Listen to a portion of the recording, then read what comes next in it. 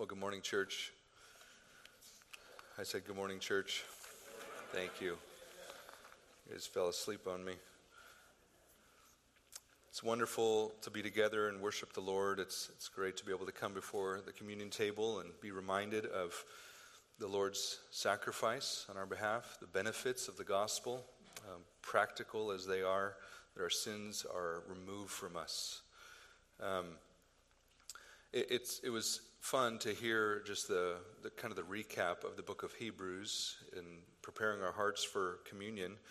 And it is such a powerful book. I was speaking with a couple as they were leaving first service, and they kind of like stopped and quietly said, we're going to miss the book of Hebrews, because they know we're winding down. We're coming to the end of the book. And I said, yeah, it's like saying goodbye to an old friend. Although we don't have to say goodbye. You can keep reading it, and I would encourage you to do so. But it's so good for our hearts to slowly work through books of the Bible and to ruminate on each passage as they come to us. It does our soul good. It feeds us and nourishes us. And here we come to the first verse of chapter 13, the last chapter. And I just feel like I need to remind you that in the original way in which this letter was written, the chapter breaks and the verses, the actual numbers, were not there. And so the original recipients would have just read this from beginning to end as a letter from whoever sent it to this church that's receiving it. And they would have probably read it more than once. It's not like they would have read it once and sent it on its way. They would have week after week after week ruminated over it and thought about it. But it's important to note, especially this morning, that the chapter breaks are somewhat artificial.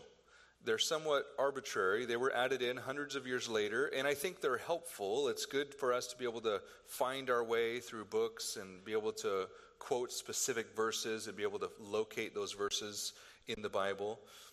But this morning especially, we'll see that sometimes these artificial breaks mess us up. What I mean is, if you just read through the letter and you get to the beginning of chapter 13, you'll find this kind of abrupt change. It sounds abrupt, even if you were reading it out loud. It sounds like these are thoughts that are tacked on at the end. And some liberal scholars especially kind of expose through their leaky thoughts, their unbelief, when they write things like that this was added on years later by a different author, that this isn't part of the original letter of the book of Hebrews, that this is actually just tacked on much later. And I thoroughly reject that. I don't think there's any reason why we need to say that this was added on later. I think there's a good explanation of why the author comes to the end of his argument, I think, at the end of chapter 12, and then gets very practical and kind of this, they call it staccato, this quick fashion, writing out commands before he concludes his letter. Probably, most of you don't write letters anymore. We have emails, we have text messages, everything's kind of been shortened down. We're always in a hurry, so now we just send emojis. We don't even use words. We're like going back to caveman, like, just making noises and smiley faces. But we used to write letters. And at the end of those letters, you would often see, sometimes you'd get to the end of the page and you realize you've already turned it over, you've written on the back, and you're running out of paper, and you just kind of tack on, maybe right at the end there, a PS, postscript. And you add in, kind of some quick things that you wanted to cover, but you maybe ran out of room or ran out of time as you're writing the letter. That's the thought I get when I come to chapter 13. The author is not coming back years later. He's not, this isn't a tack on from someone else's thoughts to the letter of Hebrews. I think this is the original author, and he's just tacking on at the end of his argument, the end of his letter, some quick fashion, ethical, important things that need to be talked about that he didn't really have time to develop in the course of his letter. But as we'll see, these things flow directly out of the central argument of the book of Hebrews. Jesus is better. His sacrifice is better. And he brings us to God all the way. He perfects us for all time. He makes us as worshipers holy in the presence of God, so we can actually be in the presence of God and enjoy that sweet fellowship. And as we come to the end of the book of Hebrews, we're going to see some very practical things that are outworkings of the gospel's impact in our life. These aren't unconnected. And so what I want to do is I want to read for us the first 6 verses of chapter 13, knowing that we're going to have to cover the rest of it later. There's too much here to cover. In fact, I went over time, so you can be prepared for that. Hopefully you have a snack in your purse or something. But I want to start at the end of chapter 12. I want to start in verse 28. So follow along with me as I read God's word for us. Therefore, let us be grateful for receiving a kingdom that cannot be shaken. And thus let us offer to God acceptable worship with reverence and awe, for our God is a consuming fire. Let brotherly love continue. Do not neglect to show hospitality to strangers, for thereby some have entertained angels unawares. Remember those who are in prison, as those in prison with them, and those who are mistreated, since you also are in the body. Let marriage be held in honor among all, and let the marriage bed be undefiled. For God will judge the sexually immoral and adulterous. Keep your life free from love of money, and be content with what you have. For he has said, I will never leave you nor forsake you. So we can confidently say, the Lord is my helper, I will not fear. What can man do to me? Thus, the Word of God reads, and let me pray and ask the Lord for help in explaining it. Father, we are grateful that we have a God who is in the heavens, that even now you rule supreme over all that you have made, over every thought and every angel and every demon and every person, over the stars and the oceans and the mountains. You are God. You are described as a consuming fire.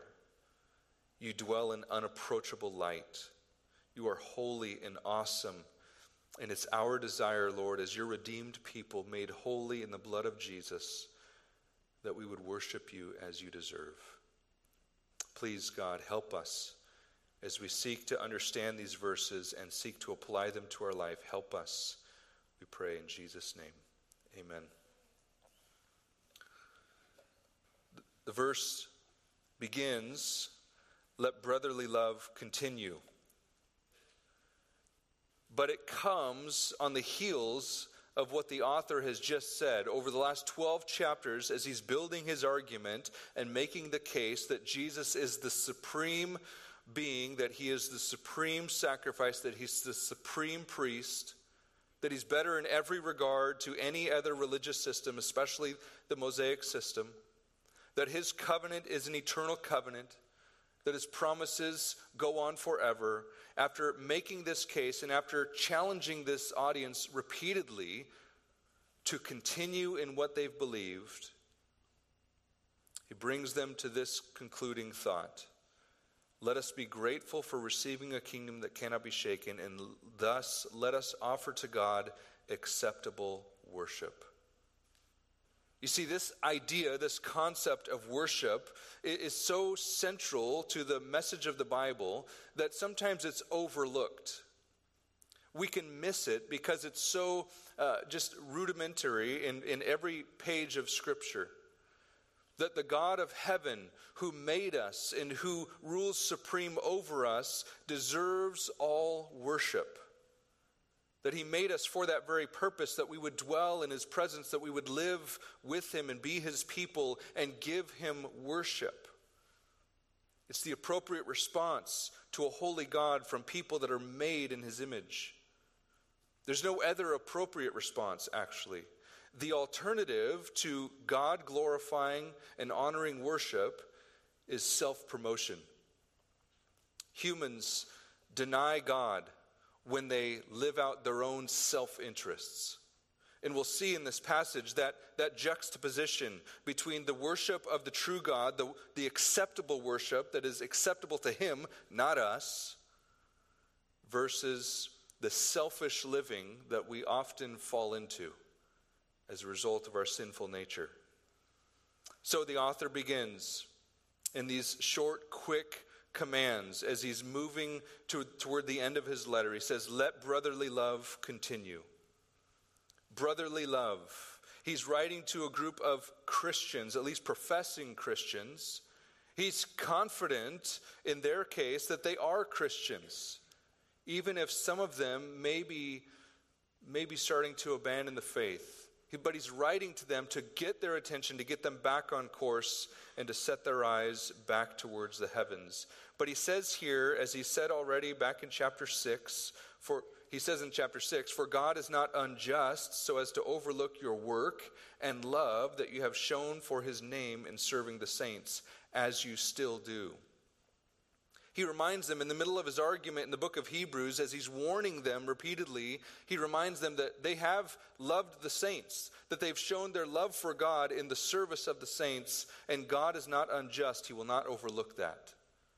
He even says, as you still do, that they were still actively loving the saints, that they were directed at loving one another, and yet he tells them at the end of the letter, let brotherly love continue. The Greek word is Philadelphia. It's where the word Philadelphia comes from, the city of brotherly love. Here the brothers are referred to as those in the body of Christ. I don't think we should take this more broadly than that. He's speaking of brotherly love here and the family of God. There's a sense in which in our culture, in our world at least, people think that blood is somehow thicker than the spiritual bond that binds believers together. And often you'll see this in churches. All kinds of problems have existed in churches throughout the centuries because people choose their families over the people of God. They just go along with their families even though they know they shouldn't, because they choose their family over the people of God. I was reminded this week as I was reading in my own Bible reading in Luke chapter 8. Just reading along, I wasn't thinking about my sermon, I was just reading the Bible, but this passage jumped out at me because Jesus is preaching and teaching as he's often doing, and he's healing masses of people. And this crowd is preventing his family from getting into the house and talking with Jesus. And so the messengers kind of make their way to Jesus, and they pass forward this message, and finally someone at the front of the crowd says, Jesus, your mother and brothers are out the door, and they want to talk to you. And Jesus says, my mother and my brothers are those who hear the word of God and obey it. And I don't think he's rejecting his earthly family. I don't think he's denying his earthly family, but he is elevating above earthly families the family of God, those who are bound together by their mutual belief in the words of God. Earthly families are here for now and gone sometimes forever, but the family of God goes on forever and ever. So let us continue in brotherly love. They have been loving each other. There's already examples that we'll look at again in chapter 10 of how they've loved one another in the past, but the author reminds them to keep doing it. Why? Because in our natural state, we're prone to love ourselves rather than the people around us. But I think what he's doing here is he's giving us three virtues, at least in this passage. There'll be more to come in the following weeks. Three virtues that help us to qualify and define what is acceptable worship. And here he leads off with the first, love. Love one another. This shouldn't surprise us. It's found in every book of the Bible, it seems like, especially the New Testament. Jesus said repeatedly, a new commandment I give to you, that you must love one another. The command is repeated over and over in various ways throughout the New Testament. In fact, it was Jesus who said in John chapter 13, this is how the world will know that you are my disciples, if you have love for one another. I imagine Jesus giving a quiz to kind of the generic Christian community in the West. And apart from the fact that Jesus is giving a quiz and people might be freaked out by that, the scene in my head went like this. That Jesus is there like a teacher handing out a pop quiz to these students. And on the quiz, there is this question. How do people know that you are a Christian? And all kinds of answers come back to him. Answers like, well, I wear Christian t-shirts, or I have a cross tattooed on my body, or I have a necklace with a cross on it, or someone might say, I have a Jesus fish on my car. Others might say, well, I tell them that I'm a Christian. Or others might say, well, I bow my head and kind of sit there awkwardly before a meal at a restaurant by myself, and so they must know that I'm a Christian. But Jesus, proctoring this exam, giving this quiz, doesn't receive the answer that he actually gave the class earlier. This is how you will know, or this is how the world will know that you are my disciples, if you have love for one another. The love that he's speaking of is not just a warm feeling, because the world doesn't see warm feelings. The world will notice, will see the actual demonstration of love through their acts of obedience and through their service to one another. In a sense, we could say that biblical love is a commitment to one another. That you are committed to one another, that you are committed through the thick and thin, through the difficult times and through the blessings, that you are committed ultimately to Christ and so therefore to his family. But love is practical. In our culture, people want to define love by how it makes them feel warm and happy and good. And so they love for a moment, and then that love changes into something else. They like the feelings of love. They like the off-putting smell of love. But the Bible speaks of love as an action, and he gives us here two examples that we'll look at to define what is brotherly love. What does it look like to love your brothers in Christ?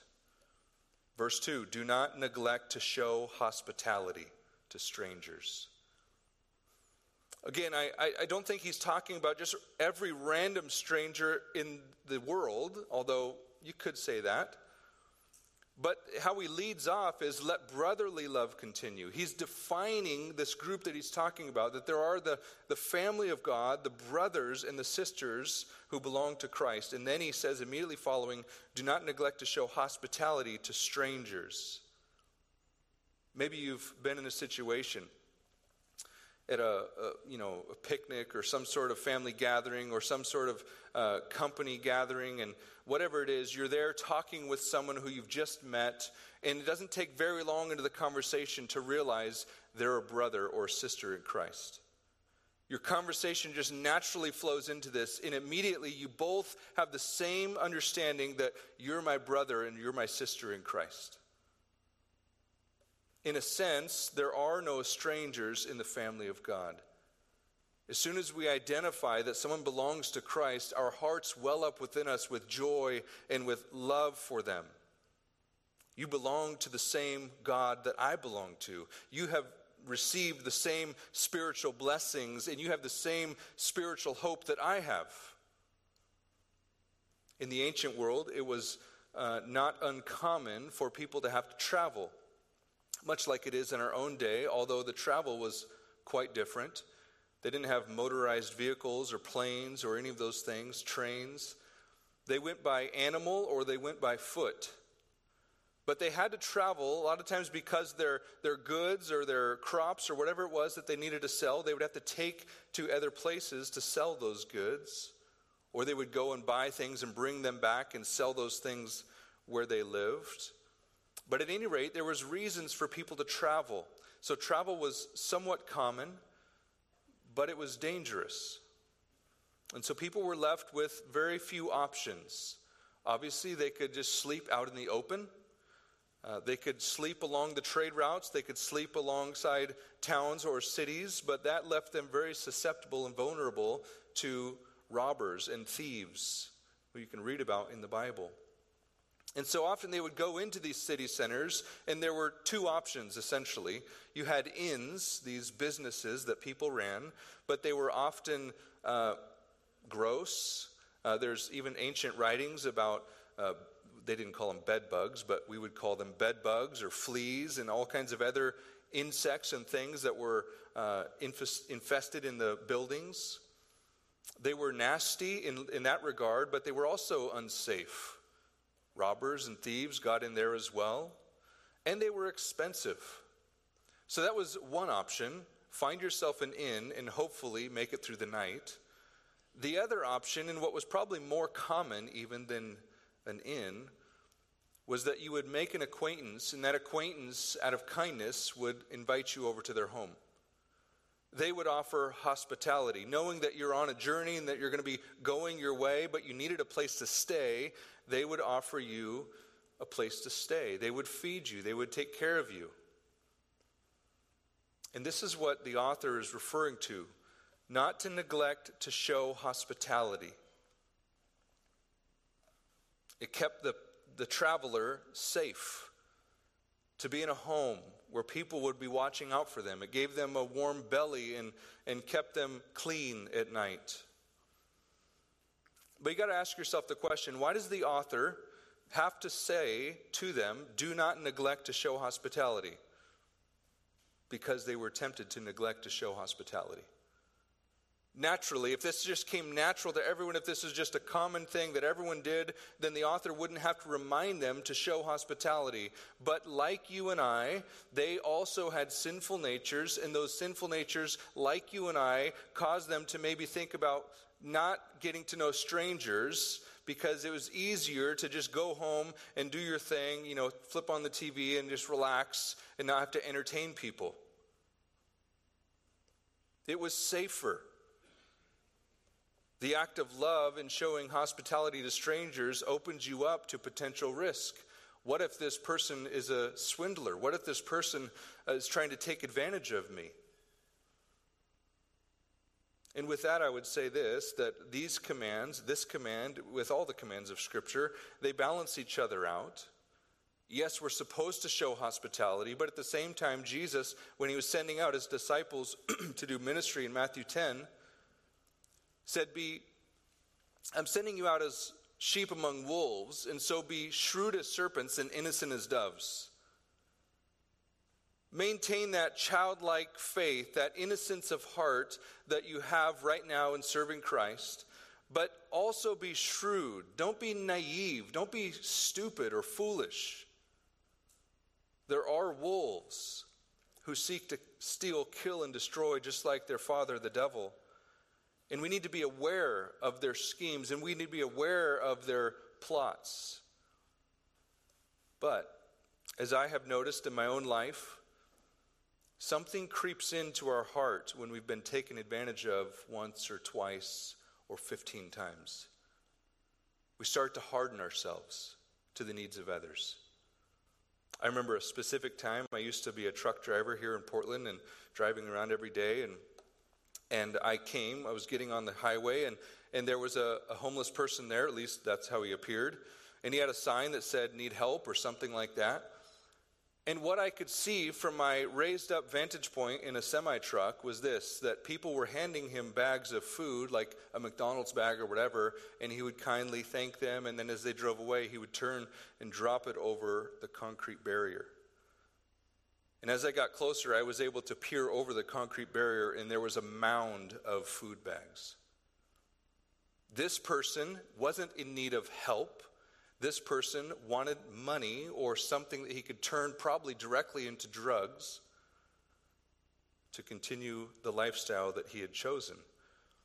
And when you've seen that enough times, and when you've been taken advantage of enough times, you start to harden yourself off to the needs of the people that present themselves to you. Right? You've been there. You've been in similar situations. And what we need to remind ourselves of is this. We need to maintain a gentle spirit. We need to maintain that childlike faith. We need to not close ourselves off to the needs of people just because we've been taken advantage of a time or two. But we also need to be wise. Specifically, we need to show hospitality. In our day and age, people travel and they can get a hotel, they can be in a safe place, they can, safely get to where they need to go. But it doesn't mean that this verse gets just removed from the Bible, that this doesn't no longer apply to us. What I think we need to think about is something I read in a commentary this week. Just pricked my heart as soon as I read the words. The commentator asked a question in regards to this verse and said, how many of our congregants, or how many of the people that we go to church with, could describe to you the inside of your home? And it's a simple question, and yet the question itself demands a response. How many people that you call brothers and sisters in Christ, how many of those people can actually define to you or describe to you what the inside of your house looks like? I was immediately convicted, and I thought, oh man, there are people in our church who have never been in my home.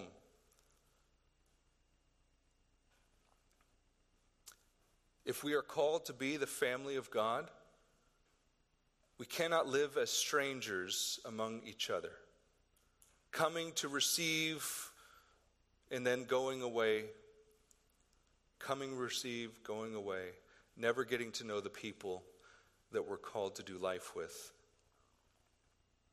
So show hospitality. Do not neglect to show hospitality. And some might immediately protest, and I've heard people say, well, Pastor, that's really not my gift. That's not how God wired me or made me, or I'm not very good at it. And you'll notice in your Bible, just as it isn't in my Bible, that there are no caveats. That the author doesn't say, do not neglect to show hospitality unless you're not good at it. He doesn't say, do not neglect to show hospitality unless that's not your gift. In that case, neglect it. It's a demand for all of us that at whatever level we can, that we seek to show hospitality, that the strangers among us would start to feel like family. The author tacks on here an interesting statement. He says, for thereby some have entertained angels unawares. I don't think the author is trying to motivate us to show hospitality so that we might entertain an angel. The people next to you might be really friendly, but certainly they're not angels, right? Right? Okay, good. You guys are freaking me out. More charismatic than I thought. No, that's not what the author, I don't think, is saying. He's not trying to motivate us to show hospitality so that we can maybe entertain an angel. I think what he's doing is he's writing to a Jewish audience who were very familiar with their Hebrew Bibles, and they were very familiar with specific instances in the Old Testament where angels were entertained. People thought they were men. Specifically, Abraham and Lot are the two examples I'm thinking of. There's probably more. But Abraham is there at his tents, and he's enjoying the heat of the day, just there resting probably, and he sees three men approaching. What appear to be men. They weren't. And Abraham goes out to meet them, and he begs them. He basically says, if I have found favor with you, please come into my home. Let me cook you a meal and refresh your soul before you continue on your journey. Abraham begged these men to be able to show them hospitality. He wanted to refresh them so they could continue on their way. It was, in Abraham's mind, a blessing to be able to serve them. What did he lose in response? He lost a young goat. He lost several hours of his time. His wife had to stop what she was doing to prepare the goat. Everything stopped and ceased in Abraham's tent so that these men could be provided for. And in the end of the story, we find out it was actually the Lord of heaven, pre-incarnate Christ, the angel of Yahweh, plus two other messengers. And then in the next chapter, I believe, it's chapter 19, Genesis 19, two what appear to be men come into Sodom and Gomorrah. And they went to the town square because they were seeking lodging. And they go to the town square, and thankfully, before nightfall, Lot finds them and says, please come into my home. Don't stay out here. It's not safe out here. And he knew what he was talking about. And the two men come into Lot's home, and they're almost molested. They're almost abused to death. Not that they would have been as angels. But Lot is spared, and his daughters as well. His wife had the opportunity but failed, all because he was willing to show hospitality. What he's saying is this: in those extreme cases, it led to their salvation. He's motivating them of the importance of showing hospitality. And so we must show hospitality. It's actually one of the requirements, one of the characteristics of an elder, that he's hospitable. Verse 3, showing hospitality is the first tangible demonstration of love, because he's defining love for us. Verse 3, he gives us a second tangible expression of love. Remember those who are in prison. He's not talking about just your typical criminal, although it's not wrong to remember criminals that are in prison. There's wonderful ministries that happen in prisons because Christians go there and minister to people. But specifically, he's talking about the Christian community, the brotherly love that he's calling them to continue in.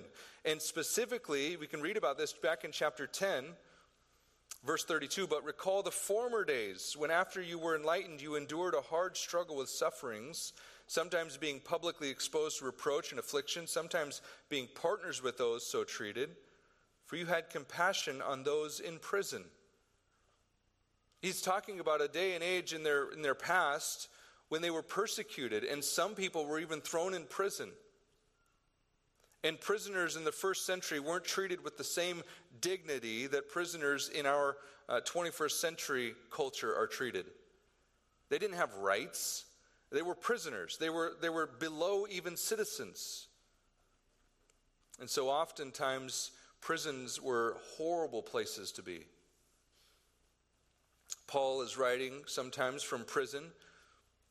He says things like to Timothy, bring my cloak, bring the parchments. It's getting close to winter, and Paul needs an extra cloak. He needs basically a blanket to stay warm at night because the prison didn't provide that. Prisoners needed food. The prison might provide some food just to keep the prisoner alive, but for the most part, they would languish away in prison because they weren't properly cared for. And so friends and family and others had to come and offer compassion, and sympathy, and concern. And so that's what the author is saying here. Remember those who are in prison, as though in prison with them. It's the idea of sympathy. It's what Jesus taught his disciples. Whatever you would have others do to you, so do to them. That you recognize that if you were in prison, you would want people to come visit you. You would want people to care for you. You would want people to not just forget about you there. That you die alone in a prison cell for trying to honor and obey Christ. Remember those who are in prison as though in prison with them, and those who are mistreated. That other part of the list that we already read, those who had their property confiscated. They were mistreated. They were spoken ill of. They lost their jobs in some cases. They lost their homes. Many of their families rejected them. And he says, remember these people. Come alongside of them. Offer sympathy and support. Carry their burden as a true demonstration of your love for them. Don't let them suffer alone, since you also are in the body. I think what he's saying there is just simply this, that you are in your body still, that you know what it means to be mistreated, that you know what it means or what it would be like to be in prison. You know how difficult going through those things might be, and so remember how difficult it would be for you, and therefore seek to ease their burden in any way that you can. So the first qualifying virtue of acceptable worship is love, but the author keeps going. Verse 4, let marriage be held in honor among all. Everyone knew what marriage was.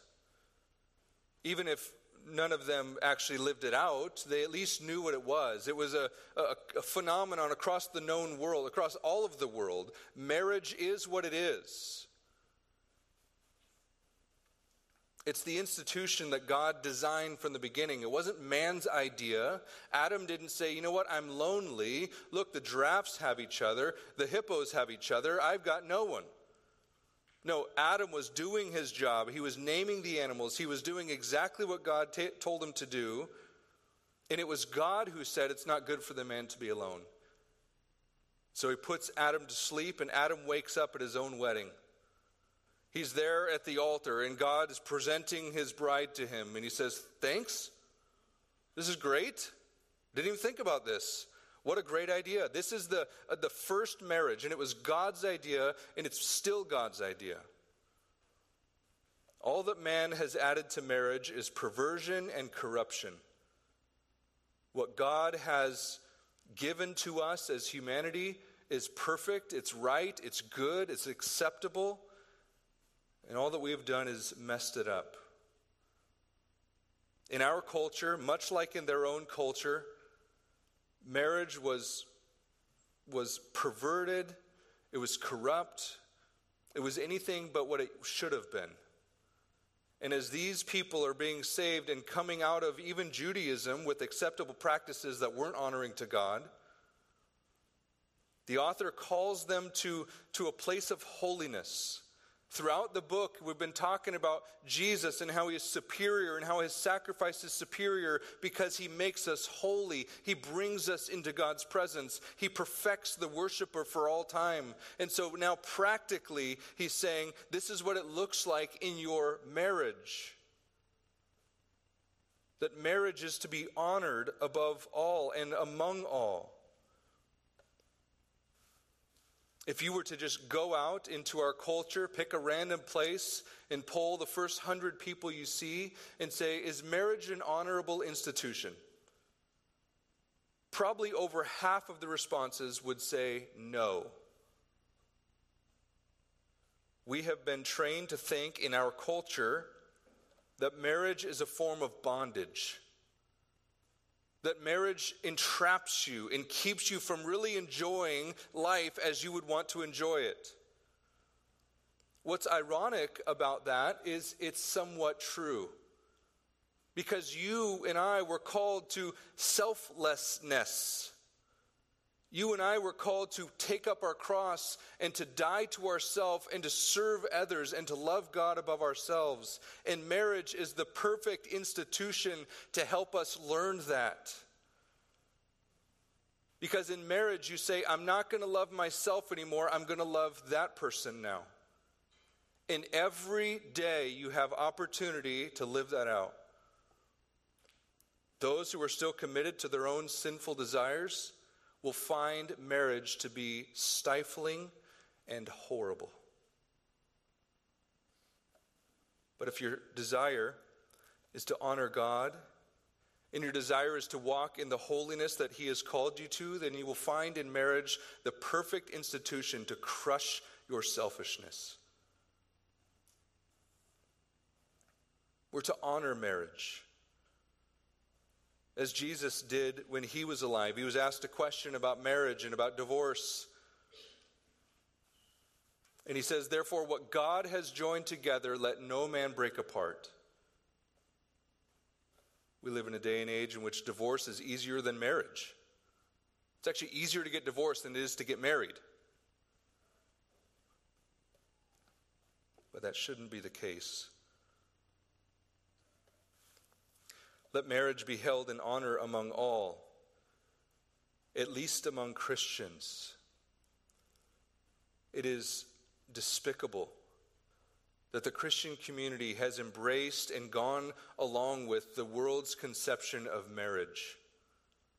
As the world perverts it and distorts it and twists it, the church comes along and affirms that and says, yep, that's right, that's where we're going too. But we who believe the Bible must hold fast to what the Bible says about marriage, and we must hold it in high honor. It is God's idea, and it is for our good. But the author goes on. Still talking about marriage, he goes right to the heart of marriage and says, let the marriage bed be undefiled. The marriage bed, a euphemism for sexual intercourse, for intimacy in marriage. The only place that God ever designed intimacy to be a thing. It's good in the context of marriage between a man and a woman. Everywhere else, it's bad. It's destructive. It's corrupted. And the author says, let the marriage bed be undefiled. Let me just say this, church. There is absolutely nothing that you can learn from the world when it comes to how to have a right relation with your spouse. Maybe you think that's overstated. Let me just say it again so you hear me correctly. There is nothing you can learn from the world about how to have proper relations with your spouse that you shouldn't already know from the Bible. What the world offers is forms of corruption and perversion and ultimately a self-satisfying approach.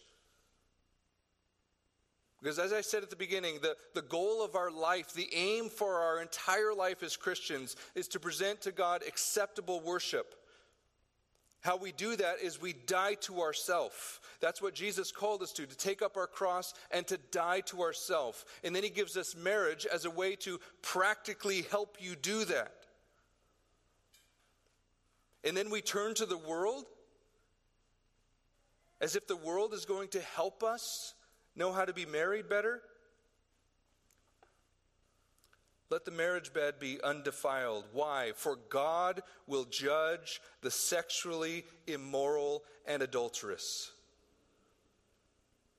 Well, that was back then. This is the new covenant. The new covenant that you and I are still under.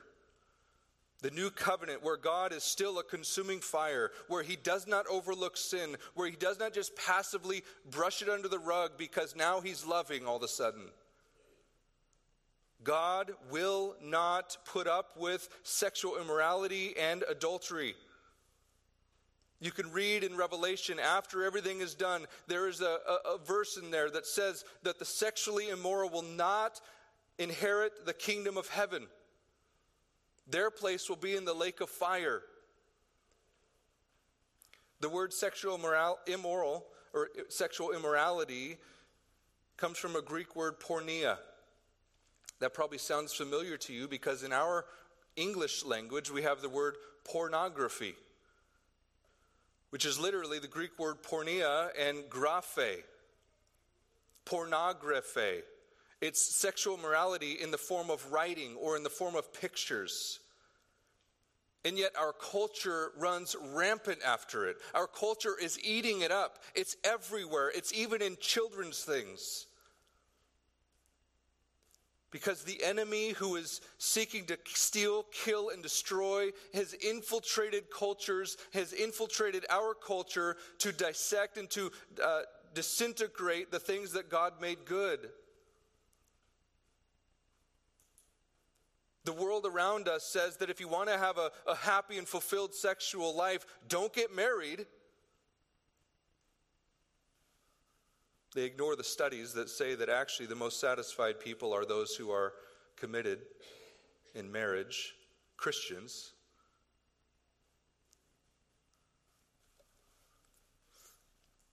God will judge the sexually immoral and adulterous. Let me say this plainly. There's absolutely no reason, there's absolutely no place for pornography in any of our lives. And as I say that, I know this, that some of you struggle with that. I would tell you this, seek help. Don't live in secret thinking that you'll somehow figure out how to overcome it when you haven't overcome it for all these years. Humble yourself. Confess your sins one to another and be healed, as James says. Find help among the brothers. Let your brothers and your sisters hold you up and carry you and lift you up in the midst of your burden.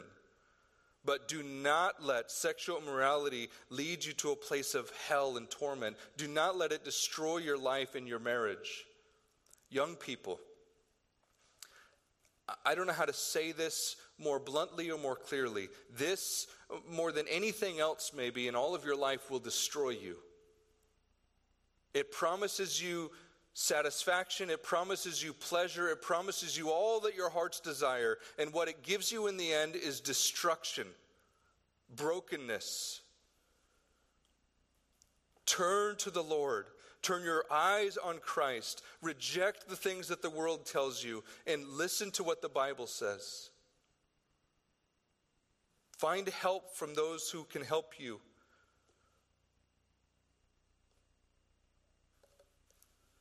We're called to live pure. If we're to present acceptable worship to God, it will come in the form of love for the brothers and purity in marriage. If you're not married, don't think that this point doesn't apply to you. It says, let marriage be held in honor among all, even the single people. Paul was single. Jesus was single. Many other well-known Bible figures were single. Many men and women throughout church history were single and yet used mightily by God. What singleness does is it either causes you to be extremely selfish or extremely devoted to Christ. You'll either be devoted to yourself and your own self-interests, or you'll be devoted to Christ and you'll have tons of energy and time to serve Him. But for the vast majority of us, God has called us to be married, and we need to embrace it as a form of God's help in crucifying our flesh. Marriage is hard. I know. Get over it. Thank God that He doesn't just give you an easy, simple marriage that you never have to learn anything. Verse 5 brings us to a third quality of acceptable worship. A virtue that we need to all hold near and dear. The form of contentment. Acceptable worship in the form of contentment. A word we don't hear often in our culture because our culture is driven to make us want more and more and more. Advertising drives everything you see on the internet, drives everything you see on TV. It drives everything you hear typically on the radio, through other means of communication. Make them want what they don't realize they want. Keep your life, he says, free from love of money. Why money? Money is a neutral thing. It's not bad or good, it's neutral. In fact, it's just paper. But money represents everything that you want. How do you get what you want? Well, you work hard, you then get the money, and then you go purchase it. And so people, without even realizing it, all of a sudden their life is steered towards loving money and wanting more and more and more. Because getting money helps them get what they ultimately want. And maybe that's just a lot of money for security reasons. Keep your life free from love of money. It is like a garden. Love of money will creep in like weeds in a garden. It happens naturally. It happens almost by osmosis. The culture around us loves money. It is one of the premier idols in our land. Whether you're rich and have a lot of money or whether you're poor and don't have any, people of all walks of life love money. And if we are not careful, that love of money will creep into our own life. And so he says, keep your life free from love of money. Pull those weeds up as soon as you notice them. Get rid of them. And the counter to that, the negative or the defensive is keep your life free from the love of money, but the offensive is be content with what you have. Love of money represents all the things that you want. Contentment represents all the things that you need, which are the things you have. Paul says to Timothy, if we have food and clothing, that'll be enough. He says, godliness with contentment is great gain.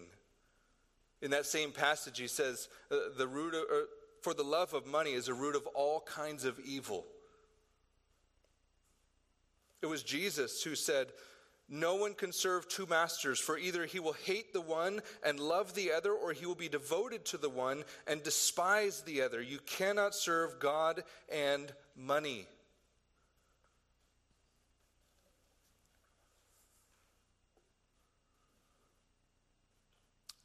Jesus never lived in our day, though. He didn't know how hard it would be. Try and pay a mortgage, try and do all the things that we have to do. Oh, I think he knew. I think he knew how hard it was for them in that day and how hard it is for us in our day. The devil will tempt you in two ways. He will either give you not enough money or keep you from having enough money or feeling like you don't have enough money so that you long for more of it, or he'll give you too much, or he'll allow you to have more than you actually need so that you just sit around and think about it all the time. We need to find the way to be content. And the author gives us the way. Be content with what you have, for he has said, I will never leave you nor forsake you. Why do people love money? Because it represents all the things that they want and they feel like they need. It represents protection and security. But for those of us who know Christ, for those of us who have been brought into the presence of God, who've been renewed in the blood of Jesus, we have these sacred promises. I will never leave you nor forsake you. We think we need more money for tomorrow, but guess what? Tomorrow's going to come, and guess what's going to protect you? It'll be God, not your money. If tomorrow comes and all the money is removed, we will still rejoice. Because God alone is here for us. The author goes on to say, so we can confidently say, the Lord is my helper, I will not fear. What can man do to me? It's one of those verses that you should just tattoo on your forehead. Not really, don't really do that. That would be weird. But you should probably write it on a 3x5 card and stick it on your mirror. So when you're brushing your teeth, which you should also do every day, when you're brushing your teeth, you see this verse and you're reminded in your own heart and mind every morning, the Lord is my helper, I will not fear. What can man do to me? Today, when I leave the safety of my home and the comfort of my home and I go out into the world to experience all that the world has for me, the Lord is my helper. He will not leave me nor forsake me. I have nothing to fear today. This is how we learn to be content. And Paul said it maybe the best when he says in Philippians chapter 4, by the way, he's writing from a prison cell. I rejoiced in the Lord greatly that now at length you have revived your concern for me. You were indeed concerned for me, but you had no opportunity. Not that I am speaking of being in need, for I have learned in whatever situation I am to be content. I know how to be brought low, and I know how to abound. In any and every circumstance, I have learned the secret of facing plenty and hunger, abundance and need. I can do all things through him who strengthens me. That's the context of that famous verse. That whether you have a little or whether you have a lot, that either way, God is with you and you can do all things through him who strengthens you. I hope you believe that, church, and I hope you stop believing the lie that the world tells us every day that you need more. We need to be content. Let's pray. Father, it is our desire to worship you. We recognize, Lord, even that desire comes from you. You've given us a new heart by the new covenant. You've written your laws in our heart. You've called us to be worshipers of you, Lord, and you've given us a new heart that is able to do that. But we want to present acceptable worship, acceptable in your sight, not our own. Help us, Lord, to live out not just the songs that we sing, but these very words on Scripture. Help us, Lord, to be devoted to one another in brotherly love, to be committed through life's difficulties and through all the blessings. May we be committed to one another as the family of God. And may you help us, Lord, to honor marriage, to hold it in high regard, to hold it in a pure form in our own minds as well as a congregation. Pray that you would guard the marriages of this church and protect us against the onslaught of the world that we live in. Pray for our young people. You would help their minds to be pure, to not be infected by the things of this world that want to corrupt them and turn their hearts away from you. And God, the same goes with love of money, this dominant idol that is invisible and yet so prevalent in our culture. Help us to be a people that worship and serve you only. In Jesus' name, amen. Well, I would invite you to stand as we close. I will again read the benediction at the end of Hebrews. In a few weeks, we'll break it down line by line, but let's just read it, hear it again. Now may the God of peace, who brought again from the dead our Lord Jesus, the great shepherd of the sheep, by the blood of the eternal covenant, equip you with everything good, that you may do his will, working in us that which is pleasing in his sight, through Jesus Christ, to whom be glory forever and ever. Amen. Amen. Have a wonderful week. You are dismissed.